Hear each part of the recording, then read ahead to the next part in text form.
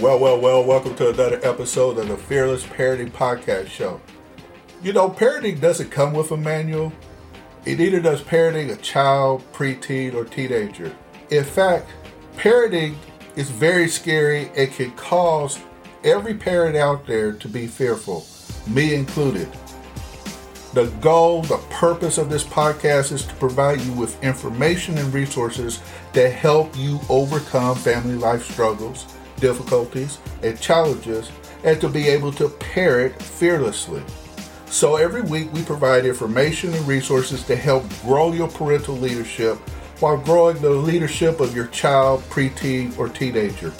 In short, we are here to help you and your children become the best versions of yourselves. So get ready and dive right in to today's episode. I'm back for a third time in part 3 of a 3-part interview with Trisha Campbell. Trisha was born and raised in Massachusetts with her 3 siblings. Trisha is the daughter of a police officer and a teacher. After graduating from Bowdoin College in Brunswick, Maine, she taught middle school and high school social studies while also coaching field hockey, basketball, and track. Her experience as a teacher and coach served as training for her true calling, being a mom of many. So without further ado, one more time, here's the author of 8 Was Enough, Trisha Campbell. Trish, thank you for being back with me for this episode. Thanks for having me, Stan. I'm loving our conversation, and you are so authentic. You're just talking from your heart and your experiences. And I just know that my moms and my dads are going to find this uplifting and know that they're not alone in trials and troubles that they face. We all do. And that's right. You show them this great big glimmer of hope of somebody that's gone through trials and tribulations themselves and come out smiling on the other side, and I want to thank you for that. But today I want to have a little fun because looking at your bio, one of the things you talked about is some of the relatable, amusing anecdotes collected while you were raising 8 kids, because they say and do the darnest things, and sometimes you just find yourself laughing. Yeah. So give us an example of some of the things that you experienced with kids. Maybe we'll trade a couple back and forth. Yeah. Well, I think the way they just perceive life is just so amusing. Like one of my sons, one time we were driving down the road, he saw a billboard and it said not to drink and drive or whatever. It goes, is that because they think you'll have to pee? It's like, well, yeah, that could be one of the reasons.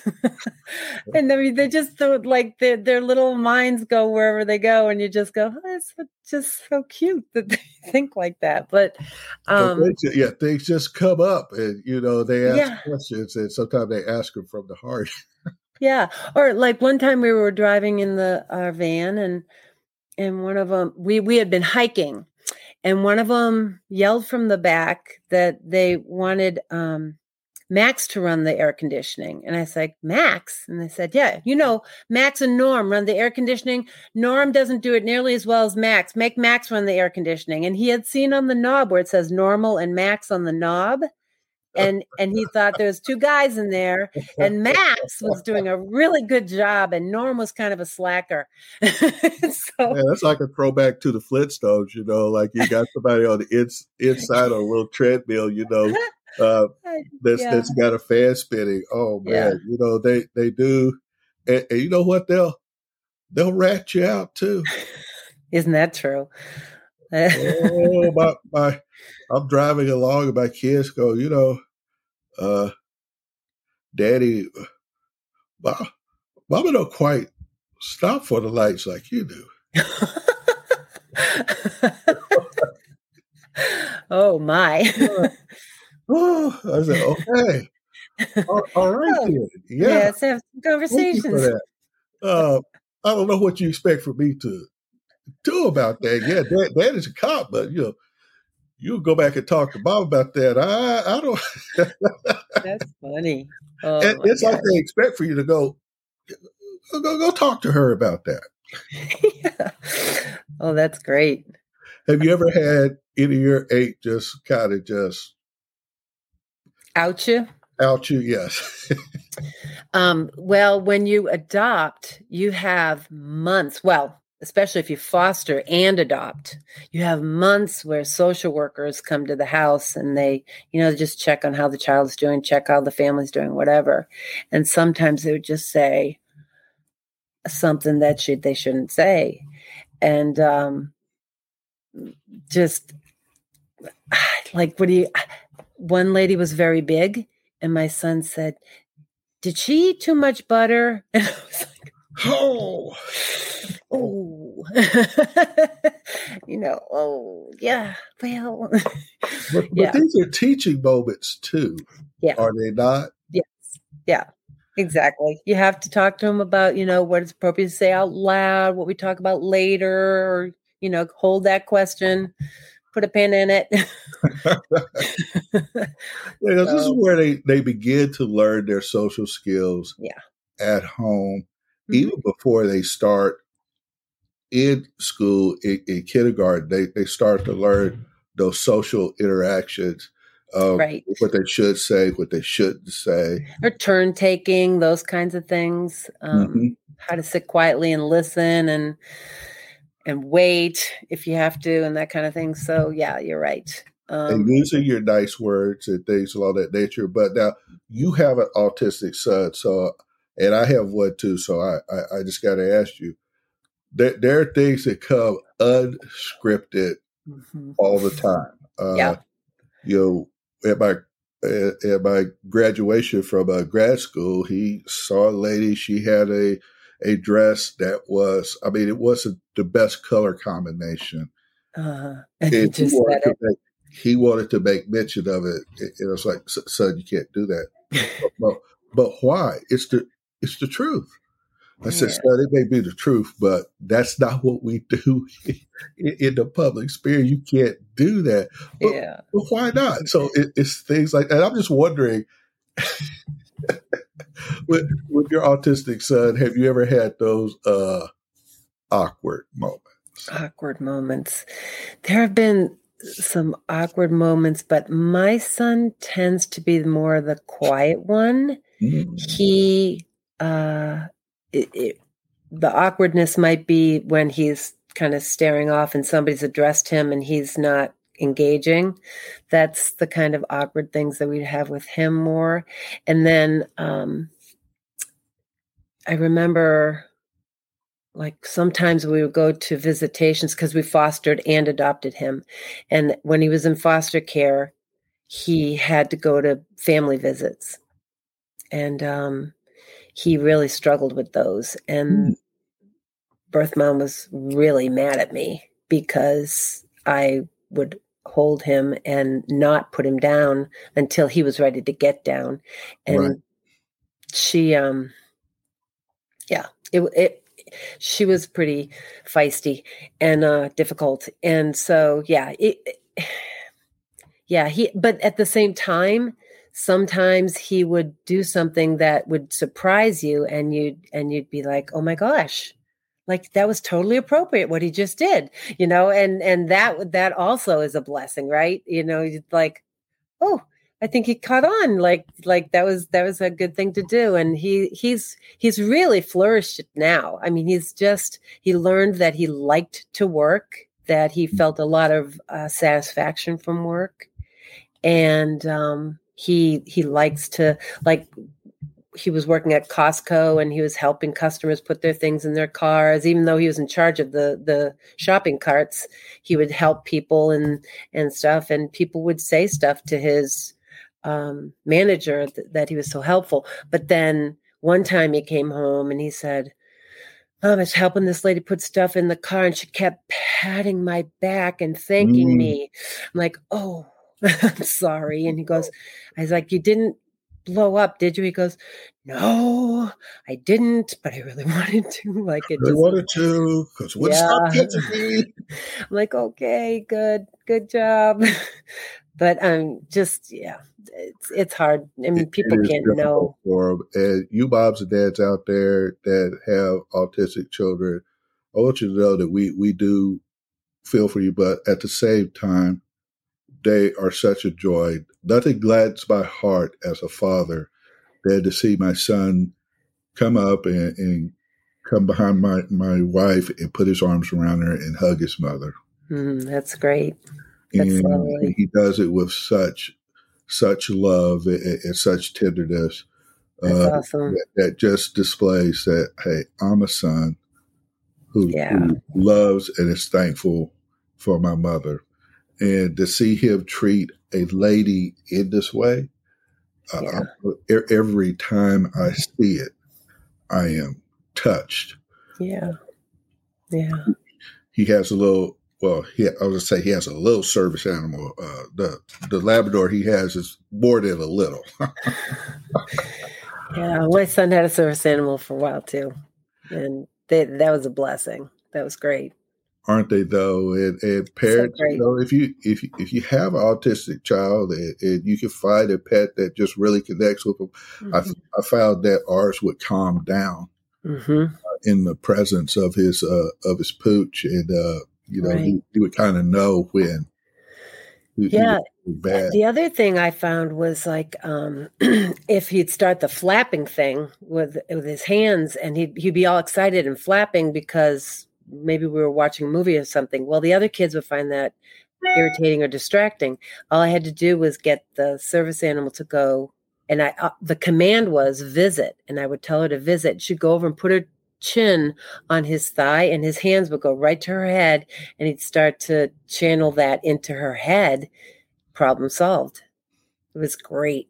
It was really helpful. It's such a blessing. So with your other children, do you have any what I call like high eyes, the life of the party? I think that, and when you have 8, they all try to be the life of the party because everybody's competing for attention. But we definitely had one that was much more dramatic and singing, and she would stand on a stool in the kitchen and do a Aretha Franklin piece or whatever. She was just, that was her style. But when we would have like campfires out in the woods, the kids would they would make a little stage and they'd all do their little fun thing or whatever. And I love those times. You know, they were all doing some were doing a comedy bit, the other ones were singing, the other ones were dancing, whatever. So yeah, never lonely, never boring at the Campbell house. You know what? It takes all types to have a family. It takes all types, and you never know the type that God's going to give you. But I can guarantee you whatever type that God provides you with, He's also provided you with the ways and means to be able to take care of them. So I learned very early on that He'll never give you more than He can handle. You know, some people say He'll never give you more than you can handle. I'm like, that's not true. That's not true. It's really, He won't give you more than He can handle.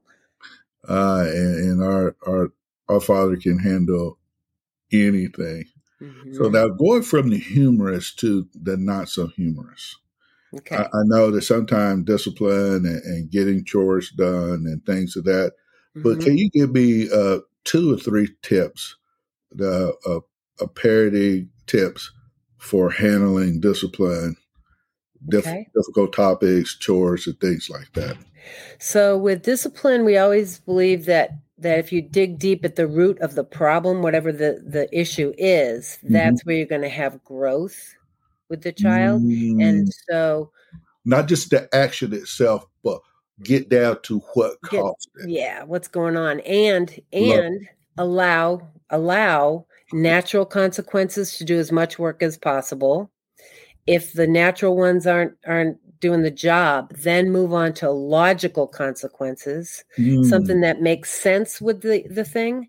And if that doesn't work, then you can move on to artificial, which basically means, timeouts and taking away privileges and those kinds of things. But if you start with the natural consequences of something and the logical consequences of something, you're really going to have more impact on what the root of the problem is. I love that.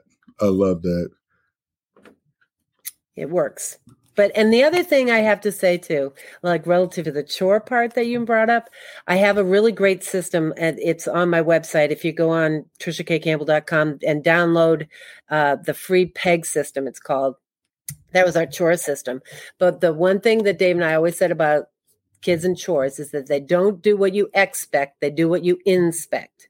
So pay attention to what they're doing, and slowly you can wean off when they've become trustworthy about doing things the way that you need them to do. And you want them to do things with excellence. So, you just have to, and the more everybody pitches in, the more things we can do as a family. And kids can't expect parents to do everything. And a lot of them do, which is unrealistic. And you'd be surprised at what a kid can actually do. I work in the Royal Ranger Ministry. We believe in the patrol system, and we have a senior patrol leader who's usually like junior high or high school. And I remember having a young leader, and he says, "Hey, we got to get the camp set up." And I said, "Well, let's just get a couple of chairs." I got a couple of chairs. He said, "Well, hold up, Stan. We just can't sit here. We got to get the camp together." And I told the senior patrol leader, I said, Go get me a Dr. Pepper. So what do you want? Well, I'm a Coke drinker. Get him a Coke. So when he brought it back, I turned to him and I said, senior patrol leader, get the camp set up. That junior high went, got with the elementary kids, and the camp, boom, went up. That's great. Because he directed the patrol leaders, and the patrol leaders directed their people, and they were learning. And some of it wasn't perfect, and some of it had to go back and be corrected. Right. But they were learning how to lead. They were learning how to follow instructions. They were learning how to work together as a team. And the same thing happens in a family. Right. They learn how to lead themselves. They learn how to work with each other to get things done. So I'm going to check out your tips on what do you call it, the PEG system? Yeah, it's great. It really worked well. And because what it did was it gave the kids incentive to do it. It didn't put all the onus on us. And they always wanted to get back to the PEG system. Like if we went on vacation or something and it went by the wayside or whatever, they always wanted to get back to it because we had monetary incentives built into it, and they loved it. So it gave them a little power over their lives between, Christmas and birthday. That wasn't the only time they could get something or do something if they wanted to. They could earn money. So, yeah. You can literally earn it. So this is something on your website, correct? Yes. Mm-hmm. Well, moms and dads, we will have a link pointing you out to that. I advise you checking that out because that is something, chores are hard to get kids to do. But if everybody live in that household, everybody needs to take part. You're right. Okay. One more thing, difficult topics. Okay. Do you have a tip for I do. Difficult topics? Difficult topics. Well, especially, with adopted and special needs kids, there are difficult topics, but with any child, there can be difficult topics, right? And I've learned that they're ready to hear the answers when they ask the question. So don't dodge them. If they've asked the question, they're ready to hear the answer. But especially with adopted kids, you have to be honest. Don't make up some goofy story or whatever. You have to be honest, but you also have to be really gentle and couch things accordingly. So, like for instance, if somebody asked me where their birth dad was and I knew he was in prison, I would say, yeah, he you know what? He made a bad choice, and we all make bad choices sometimes, right? And so that kind of thing. So you just try to temper it as best you can, but don't lie to them about anything. That's number one. But handle it in a way that their little, whatever their age group is, can handle it. And help them to accept difficult truths by being really gentle about it, and try to stay positive. Like we always stayed positive with the kids relative to, we didn't ever say you were given up for adoption. We would say your mom made an adoption plan. See how it sounds that more positive? I like that better. I like the adoption plan. Right. That sounds like a positive thing.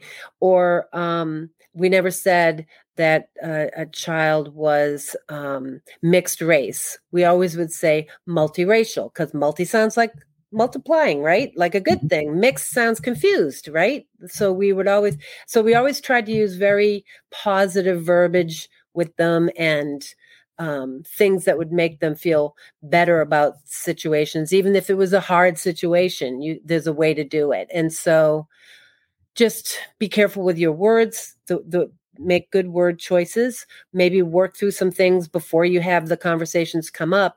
But when they ask, that's when they're ready to hear the answers.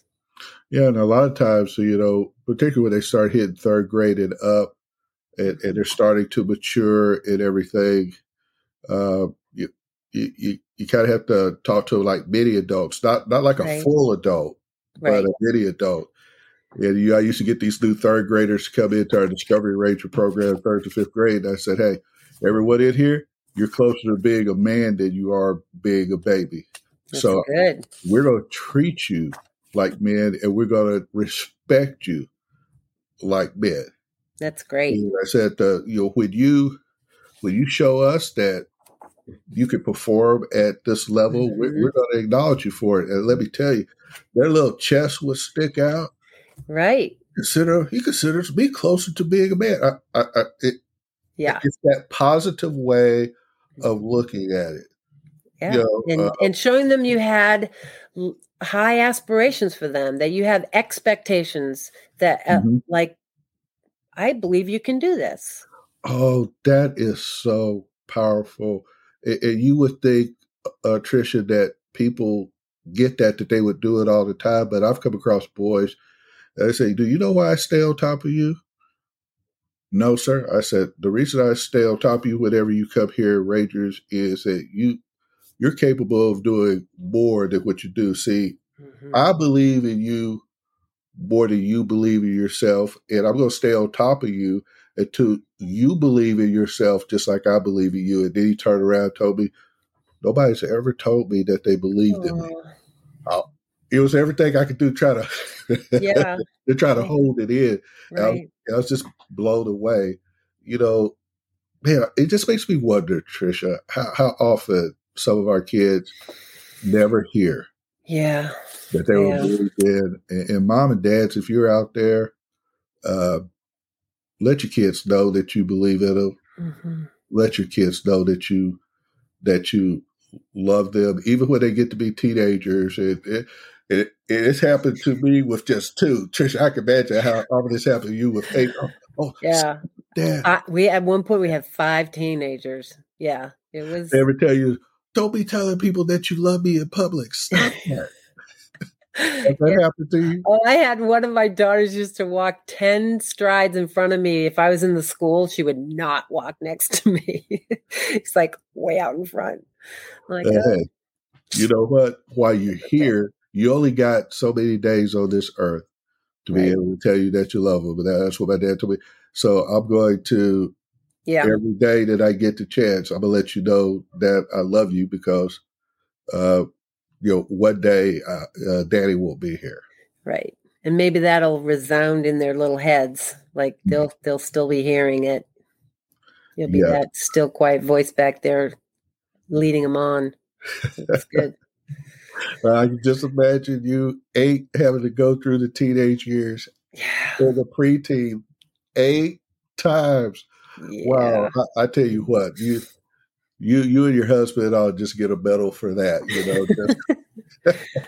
because it's not easy. Tricia, thank you so much for being on with us during these 3 interviews. Moms and dads, please check out the podcast description, because you're going to find links to Tricia's website and her book. Tricia, one more time, give them your website and and where they can find your book. So it's TriciaKCampbell.com. And you can get my book Amazon or Barnes & Noble. There's also a link on the website if you want to go there. But you really, anywhere books are sold, you can get the book. Just remember, it was enough. And yeah, it was quite an adventure. It's full of miracles and all kinds of really cool stuff that happens. So and humor. And humor.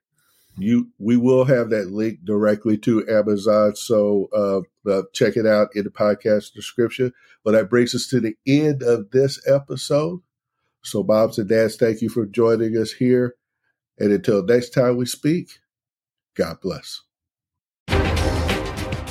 Well, that concludes another awesome episode. Please check out the podcast description where you'll find links to family and parenting resources. And I want to thank you, moms, dads, and guardians, for listening to today's Fearless Parenting Podcast.